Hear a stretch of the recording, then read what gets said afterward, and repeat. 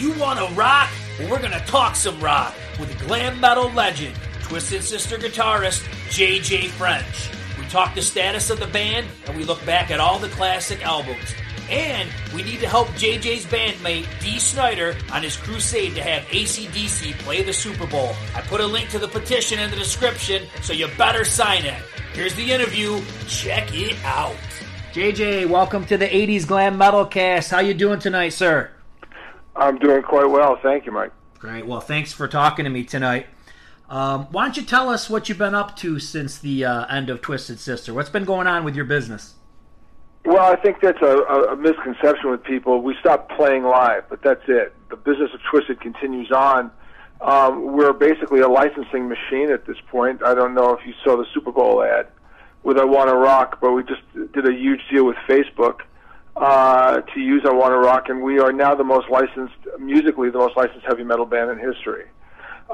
So this little band from Long Island that started 47 years ago now has its music in more TV shows, soundtracks, movies, movie trailers, commercials than any other heavy metal band, more than AC/DC, Kiss, Guns N' Roses. And of course, these are wonderful bands. But I have to say that I Wanna Rock and We're Not Gonna Take It are two landmark songs, and they have essentially stamped the 80s everywhere.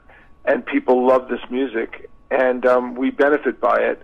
But this is not an accident. This is something that I saw years ago, and all I can say is I'm grateful that it has worked out the way it's worked out, because as you know, Mike, as you read the stories all the time, how bands struggle with streaming and record royalties, with the drop of sales, and with streaming not paying very much, you're stuck with touring. And we stopped touring, so we have been able to turn our attention completely to the marketing licensing world. So I run the licensing division of the band, which is huge, and I also write for several magazines. I write for Goldmine magazine. I write a Beatle column. I'm considered a Beatles specialist. I write an audio column for a magazine called Copper, which is available online. PSAudio.com is a company. PS Audio is a high-end company, and they have a website, PS Audio. That's like Paul Smith, PSAudio.com. They have a website. You go there, and Copper is their online magazine, and I write articles for their online magazine, which are wide-ranging, covers everything from musical equipment, audio equipment, high-end audio equipment, my perceptions of high-end audio equipment, my perceptions of the music business, the industry. It allows me a gigantic swath of choices to write about. And I also have just finished writing for 5 years for Inc.com. It's INC, not INK. It's not a tattoo site. It's a business site.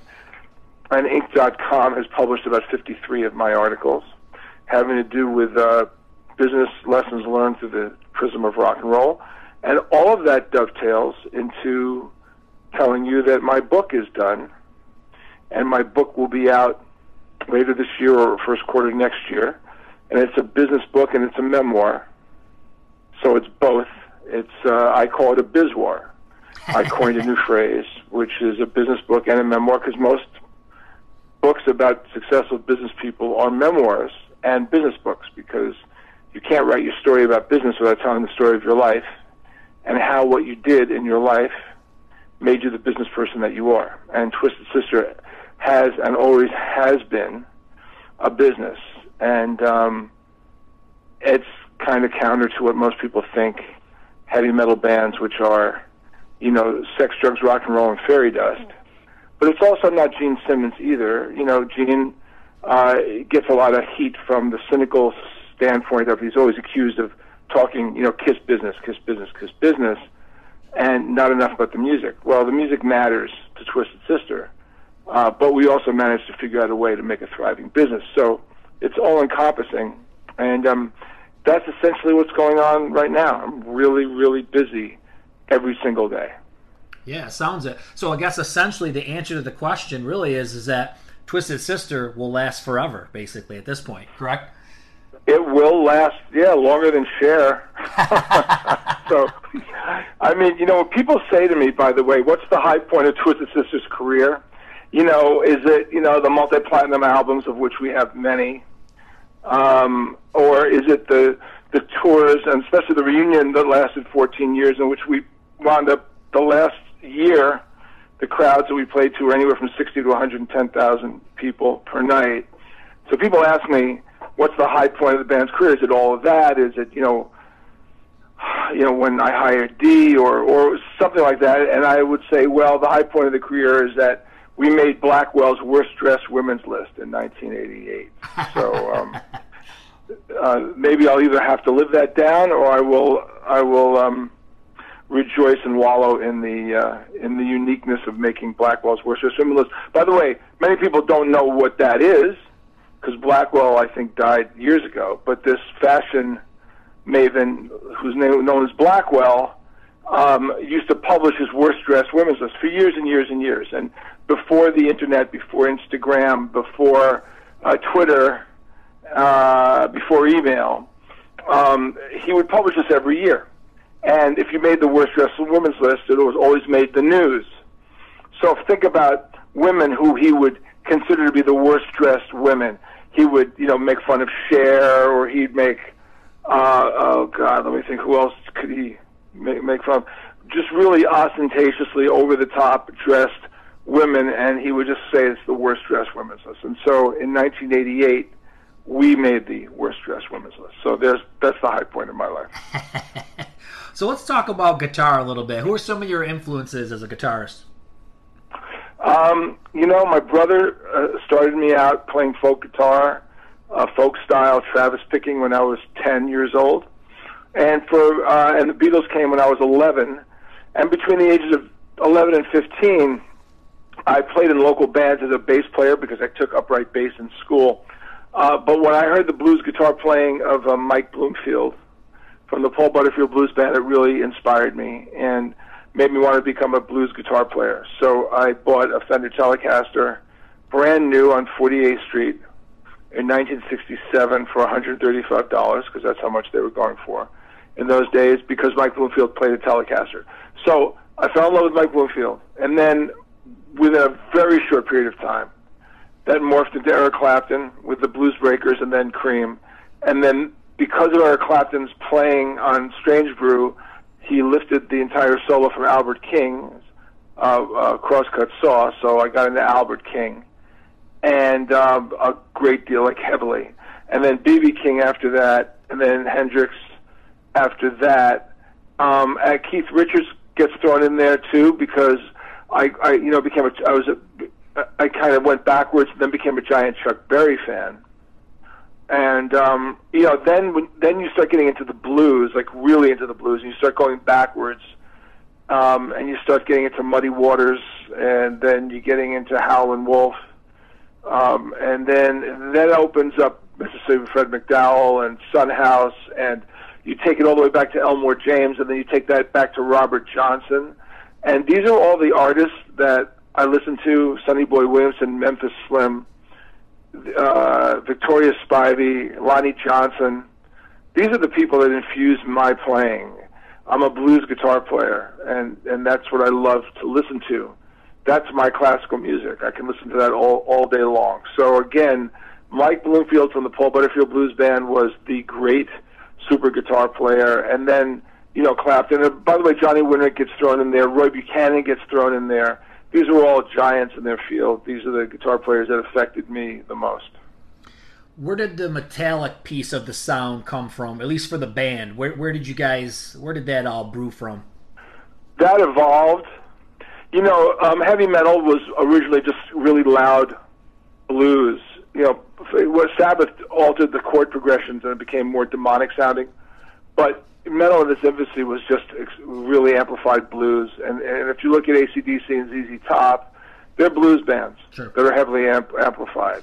But what happened was when Priest came out, Twisted Sister had kind of evolved from a David Bowie, Lou Reed, Mott the Hoople period, and then we kind of morphed into an Alice Cooper-ish period. Rocky Horror came out, and then we kind of like morphed into that image a little bit. And then Priest came out and had a profound effect on the band. Priest and AC/DC had a huge effect. So if you listen to our records, you'll hear Priest and AC/DC. And Priest, the metal that Priest played was about as metal as the band got. You know, we were not composed of shredders, and it didn't. You know, Van Halen was a great guitar player to listen to, but it wasn't the focus of what the band was. Although, as a bar band, we played Van Halen songs, and we played Ozzy songs, we played Sabbath songs, and Rainbow songs, because that was the current music of the day. But that was the evolution of the sound of Twisted Sister. You can hear it in Shoot 'Em Down easily. For example, I mean, Shoot 'Em Down was almost a perfect example of an AC/DC type of tune. And it's funny you mentioned Alice Cooper, because I think as a kid, you know, Dee, the visual image of Dee, I never really thought much about Alice Cooper, because he, you know, I got into music in the 80s, but, you know, I went back and got into all the old Alice Cooper albums, and when I listen to a lot of Dee stuff, I can hear where there's times where his voice has a little bit of the Cooper vibe, or even lyrically, yeah. Yeah, but also from a songwriting standpoint, Cooper wrote incredible anthems. Sure. And Dee wrote anthems, you know, and I think we loved Billion Dollar Babies and I'm 18 and Under My Wheels, School's Out. Alice had mega hits that were all great, and Dee wrote anthemic songs. You know, I think Slade, Alice Cooper, even Kiss with Rock and Roll All Night, Party Every Day, these were anthemic songs of their era that kind of maybe rubbed off themselves into the band, but for sure Slade had a huge impact on the band, and Alice Cooper, because Dee loved Alice's image. Eventually Alice, you know, played on one of our albums, It'd Be Cruel to Your School, as a duet with Dee. We performed it on stage with him. Their drummer, Michael Bruce, played with us on stage one night. Their chief songwriter, Neil, the drummer, auditioned for Twisted Sister at one point when we were between drummers. So we have a strong kinship to Alice Cooper. When you go back and you look at the songwriting credits, I think most songs are written by Dee. Did you guys write and it just didn't make the album, or what was the dynamic with that? Well, I can only speak for me, and I don't really write. My songs are too quirky for Twisted. They were never going to be. They were never going to be for Twisted. You know, when the band started, and I was in the first version of the band, I always relied on somebody else to write and sing, because I'm not a singer and I'm not a writer. So I needed to hook up with a singer and a writer. And Dee turned out to be a phenomenal singer and a phenomenal writer. So for me, I never had a problem with it. I think Eddie and Mark wrote, and whatever the political winds were that didn't get them on the record, I can't speak to, because I was never affected by it. It wasn't like I said, "Hey man, here's a song, let's try it." I always said to Dee, "What do you got? What do you got? You know, what do you have?" And he just kept getting better and better and better. What's crazy too is it's not just the lyrics, but it's the melodies. When you look at something like "Come Out and Play," that verse melody, it's almost like classical music. You know what I mean? He's got some crazy melodies that he has. Well, he's not a schooled musician, but he's a musician and he's a songwriter, and all this stuff was in his head, and it kind of, you know, but he always did. Going back to the very first anthem which we recorded, which is called "I'll Never Grow Up Now," and then we did "Bad Boys of Rock and Roll." These were singles that we released on our own record label. These were anthemic songs. So when we finally had the hit with "I Am, I'm Me" in England, that didn't surprise me that was a hit.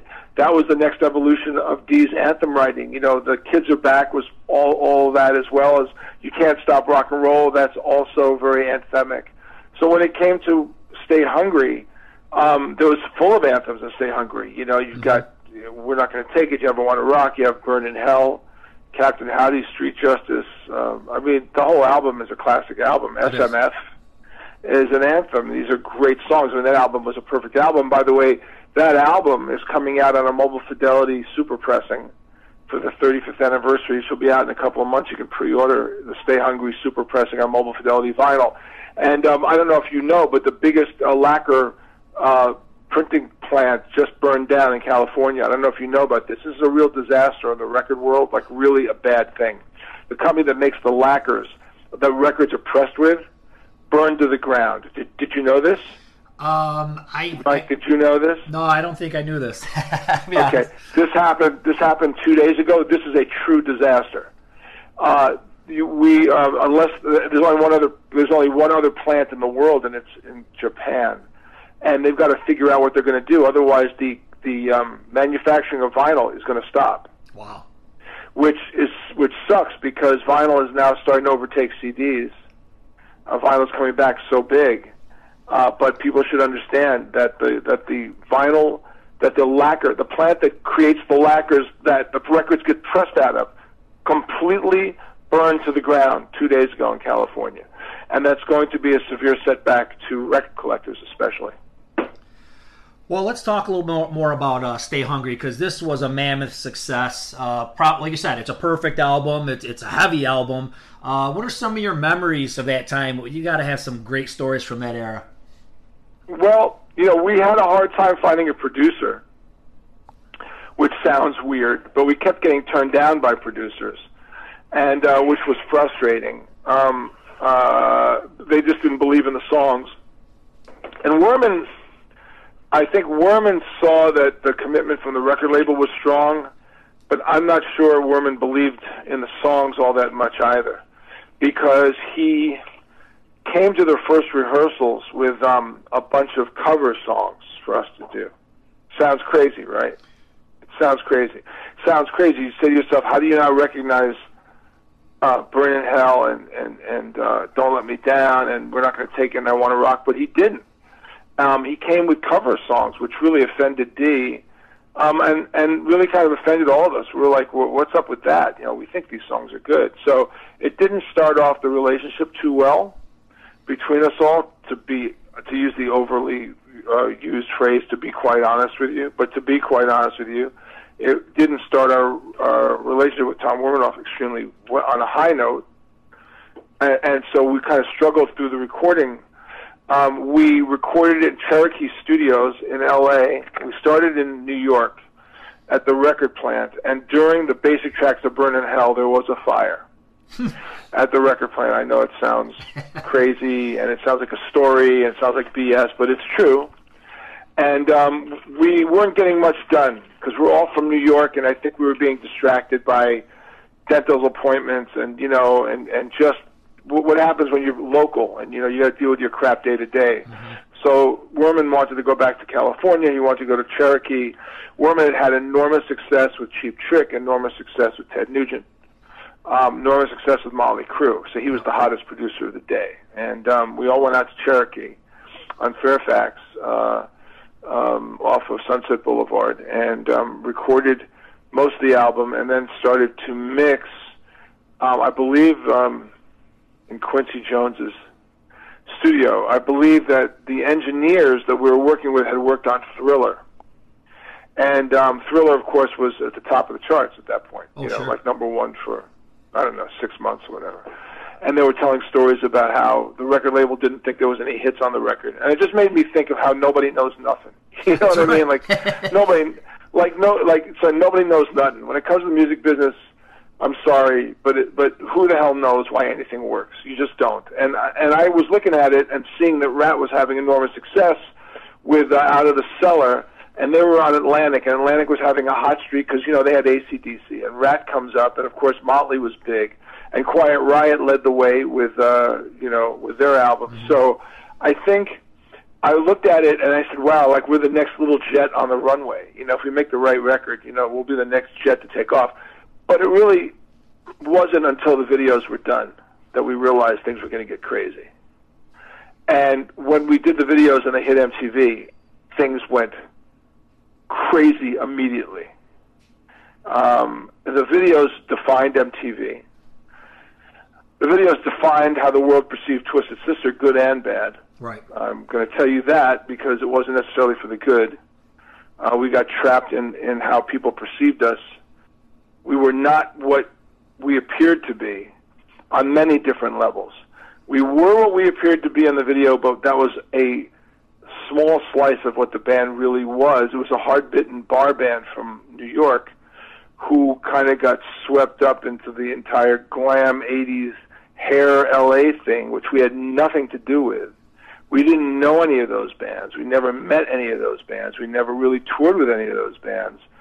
If you think about it, Mike, us and Cinderella were the East Coast hair bands, for Right. lack of a better word. Sure.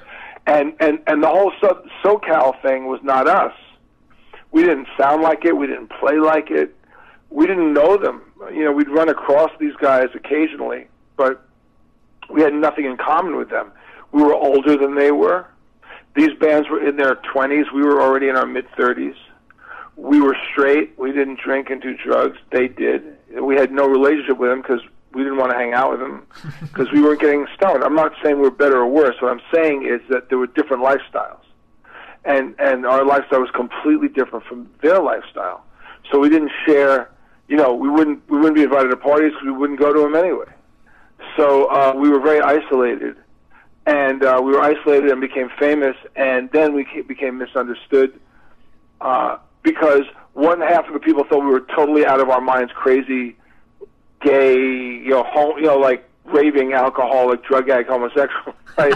That's one perception. And then the other side of it was like, that's the straightest band on the planet Earth, and nobody wants to hang with them. So it was I think you can imagine, if you didn't know any of these things, you may be in shock right now to hear them. I have no idea, but that was the weirdness of the times. So let's talk about Come Out and Play. And you're a business, you're in the music business. Like I said, you're kind of the business guy of the band. When you look back at that album, what do you think went wrong there? What went wrong with Come Out and Play? What went wrong was that Leader of the Pack, which was a song that always worked for us in the bars, didn't work as a single. It should never have been released. Right. We should have led with Fire Still Burns, with a video that was like Fire Still Burns. It was a mistake. I mean, it was a mistake we didn't recover from, because between the PMRC attacking us for being the worst thing that ever happened in the world, to kids understanding that maybe we were the straightest band in the world, we weren't legitimately a bunch of drug addict alcoholics, we actually were just regular guys who just dressed up crazy and ran around stage. We got kind of stuck in between, and then a video comes out that nobody really understood, even though for us it was funny because we used to play the song in the bars. It didn't work. And that was really the beginning of the end, and we never recovered. So even though the album went multi-platinum around the world in several countries, and we toured extensively on that album, it was very demoralizing. The times were changing anyway. And by the time it got to Lovers for Suckers, it was kind of like, that was our Let It Be. That was our breakup album. Right. We just couldn't wait to get the album done and be over with it. And that was the end. So that's kind of like what happened. It was a long way up it was a 12-year battle to get to Stay Hungry. 13 years to get to Stay Hungry. And then it exploded in a megawatt explosion. And almost as fast, it just kind of went. So the fact that we then stopped for 12 years with no intention of ever playing again, and because of a confluence of circumstances and coincidences, the main one being 9/11 and the band deciding to reform to do a benefit, that altered everything, brought the band back, and with it brought interest in the band really big. Then we did the Christmas album. Then everyone started licensing our music like crazy. And then between the licensing and the finding out of Twisted Sister, and then us headlining these gigantic shows in Europe where we had never headlined before, all of a sudden we came back and everybody wanted the band to headline. So we headlined. I think out of the 125 shows we played since we came back, probably 100 of them were headlining these massive stadium shows. It gave our credibility back. And then the documentary came out. And the documentary told the story and legitimized the band in the eyes of everybody. So I can sit here with you on the phone talking about something that's interesting to people, whereas if we didn't come back in 2003, you and I wouldn't be having this phone conversation. Right. Yeah, exactly. Do you think back, if we think back of like the mega success and then everything that follows, does success complicate things? Well, you know what? First of all, I was not a teenager when things hit. I was older and had a more mature view of it, so I can't say that the mistakes were made out of ignorance or stupidity of youth. We made calculated decisions that were wrong, and then when the whole thing fell apart, there was a gigantic lawsuit, and Dee and I had to both file for bankruptcy and start our lives all over again. And it was very, very tough because everybody in the world knew who we were, and we went bankrupt, and then Dee went on his own path. I went on mine, and we had to reinvent ourselves, and that's the key to survival is reinvention. That's what my book is about. My book is called The Twisted Method of Reinvention. And it's TWISTED. The 7 letters of Twisted are the rules of my life, which is tenacity, wisdom, inspiration, stability, trust, excellence, and discipline. Those are the 7 rules. And the bottom line, Mike, is that Twisted Sister was turned down more times in a bedsheet and in a whorehouse, and have come back more times than Freddy Krueger. So we know how to survive, and survival is like life. Twisted Sister started 47 years ago. So if you said to me 47 years ago, JJ, how long will the band last? I'd say, I don't know, 5 years. Right. I think if you said to Kiss, and you said to Judas Priest, and you said to AC/DC, we all came around the same time, 73, and you said to any of us, how long is your band going to last? We'd say, I don't know, 5 years, because at that point, the Beatles were the only band that ever got to 10 years. They were 10 years when they split. So that was about as long as you'd ever want to get. I could never have anticipated that 47 years later, my band is bigger than ever. Our records, our streaming is bigger than ever. My royalty statements are bigger than ever. The Super Bowl ad was the biggest thing we've gotten, and we've gotten hundreds of sync licenses. These are the licenses you get when you license your music for various products. Hundreds of them. We just had our best week in history last week. Go figure. That's awesome. So real quick, just I want to talk about "Love Is for Suckers" for a minute. Do you like that album? Okay. I know. Did you play on a lot of it? I know this is going to sound weird. I don't know how much of that record I'm on or Eddie Ojeda is on, for that matter. Right. I know that there was a drum machine, so we didn't have a drummer because Joe Franco programmed a drum machine, and I think Reb Beach played a lot of the guitar parts, and I have no idea how much I'm on it. I don't really listen to it. It was supposed to be a Dee Snider solo album. Right. It was recorded during the band's demise, like things were falling apart. I think some of the songs are good. I think "Wake Up the Sleeping Giant" is a great song. Amazing song. For example. I think it's a really good song. I think there's some really good songs on the record. It's not my favorite in terms of memories of the band, but then to be fair, I don't play Twisted Sister music very much. I don't think bands play their own music very much. No. Regardless of what it is. I think, you know how actors don't see their own movies? Yeah. Like in an interview, they go, so what'd you think? He goes, I don't know, I never saw my own movie. And you go, how do you not see your own movie? I don't understand, Well, I get it now. I don't need to listen to Twisted Sister. I've played the songs, 80,000 times, and if somebody comes to my house and wants to hear it, I give them the CDs and say, take them home. Not to be disrespectful, I just don't need to listen to it. I'll listen to other things. But "Love Is for Suckers" is the least played Twisted Sister record. I'll tell you, the record, You Can't Stop Rock and Roll is my favorite Twisted Sister record, by far. I think it's Dee's as well. Dee and I talked about it recently. That's our favorite record, and I think "Come Out and Play" is an underrated record, but it's really good. So you mentioned Gene Simmons a couple times, and I thought I read something that you jammed with Wicked Lester, or you played with those. Did you ever do anything with Wicked Lester, or the early days of Paul and Gene? I was one of probably, 20 guitar players who auditioned. Okay. For them. And it was nothing more than that. Some guy mentioned it to me one day, and I said, I auditioned, because they were New York guys, so a bunch of New York guys probably auditioned for it. Then it came out, JJ was in Kiss, and I went, you know what, I never said I was in Kiss. I never ever said I was in Kiss. This is so stupid. I've been hearing this for the last 40 years, ever since I made the statement. When someone said, well, did you ever, another band? I said, well, I auditioned for Wicked Lester, that became Kiss. That became I was in Kiss. No, never. Never was. June of '72, I met Gene and Paul. They were auditioning guitar players, hung out with them for a couple of weeks, jammed with them for a couple of times, and that was it. Sum total of that. That was the sum total of the connection. Have your paths crossed much throughout your career? One time we were playing Nassau Coliseum with Dio, and I think Gene and Paul came down to the dressing room, and I think that's it. Mm-hmm. That's the only time. And that was in 1977. Okay. So that's the only time I think my paths have crossed with them. Okay. Did you which ever? is 40 years ago. Yeah, So. super long time ago. Talk a little bit about the Christmas album. That had to be just like a shock that was going to be a big success, wasn't it? Total shock. We were making a joke like this is just going to bomb. Like we were making a joke like, Twisted Sister, the reunion, it's going to end with this record. I said this is a guarantee that this will end the reunion. And so we did it because we thought it was a fun thing to do, and we found a record label that partnered with us, and everything was fine. But we thought this would end the career completely. I even thought it was a joke.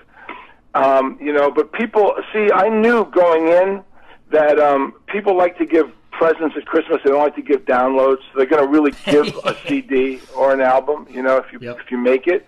And bottom line is the record sold 250,000 copies. And so we're real happy. Everyone loves it. Every year it's played all over the place. The album I'm super happy with the record. I'm super happy. I think our live concerts that we filmed, the 2 DVDs, Vegas and at Starland Ballroom, are amazing. It's my favorite. It's really actually my favorite. Not that it's my favorite, because it's not really a Twisted Sister record, you know what I mean? It's covers of Christmas songs, but it's probably the record I could listen to the most without wincing, because I just think we were smart as hell. When we did the record, we did it. Dee said something to me early on. He said, I wanted to do a Christmas album back in 1984. I wanted Iron Maiden to play a song, I wanted Thin Lizzy to play a song, I wanted AC/DC to play a song, I wanted Sabbath to play a song. And he said, so let's make this Christmas record like the way they would do it. So if you listen to White Christmas, it's arranged the way we thought Iron Maiden would do White Christmas. And if you listen to Silver Bells, it's the way AC/DC would do Silver Bells. So if you listen to the songs are definitely performed so that they would sound like the way we imagined our favorite bands would sound if they were going to do a Christmas album. Like I think Have Yourself a Merry Christmas, the opening. Mm-hmm. That's the way the Ramones would play a song. Yeah. When we start off to go ho ho ho, let's go ho ho ho. That was our homage to the Ramones.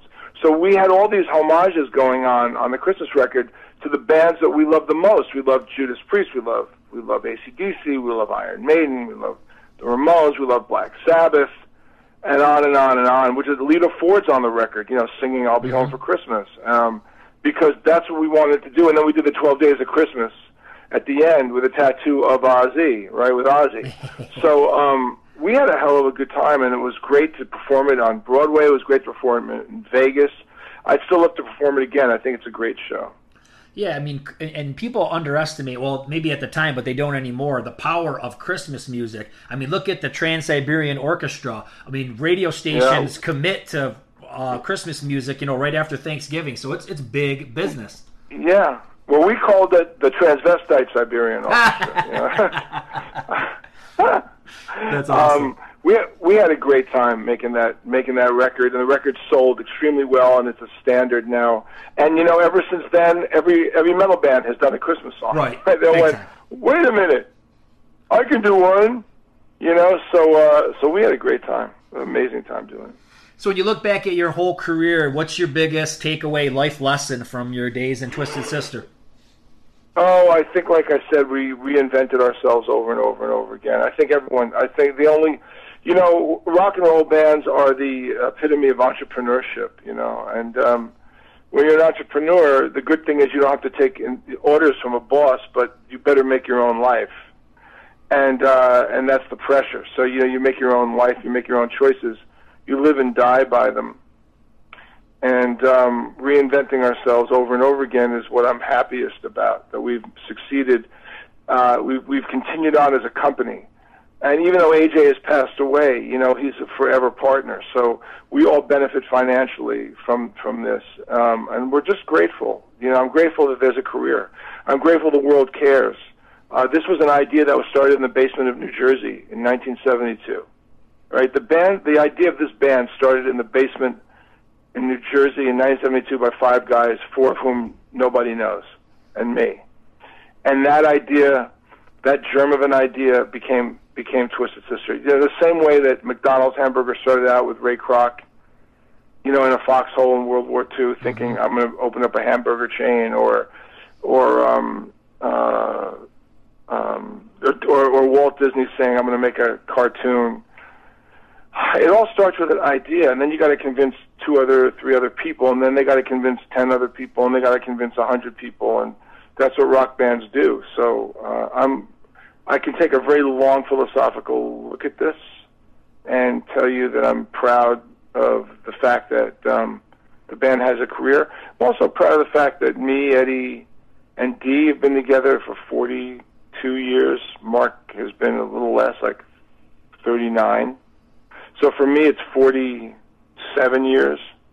For Dee, me, and Eddie, it's 42 years, I think. And with Mark, it's 39 years. That's a legacy, my friend. That's a great legacy to be proud of. It sure is.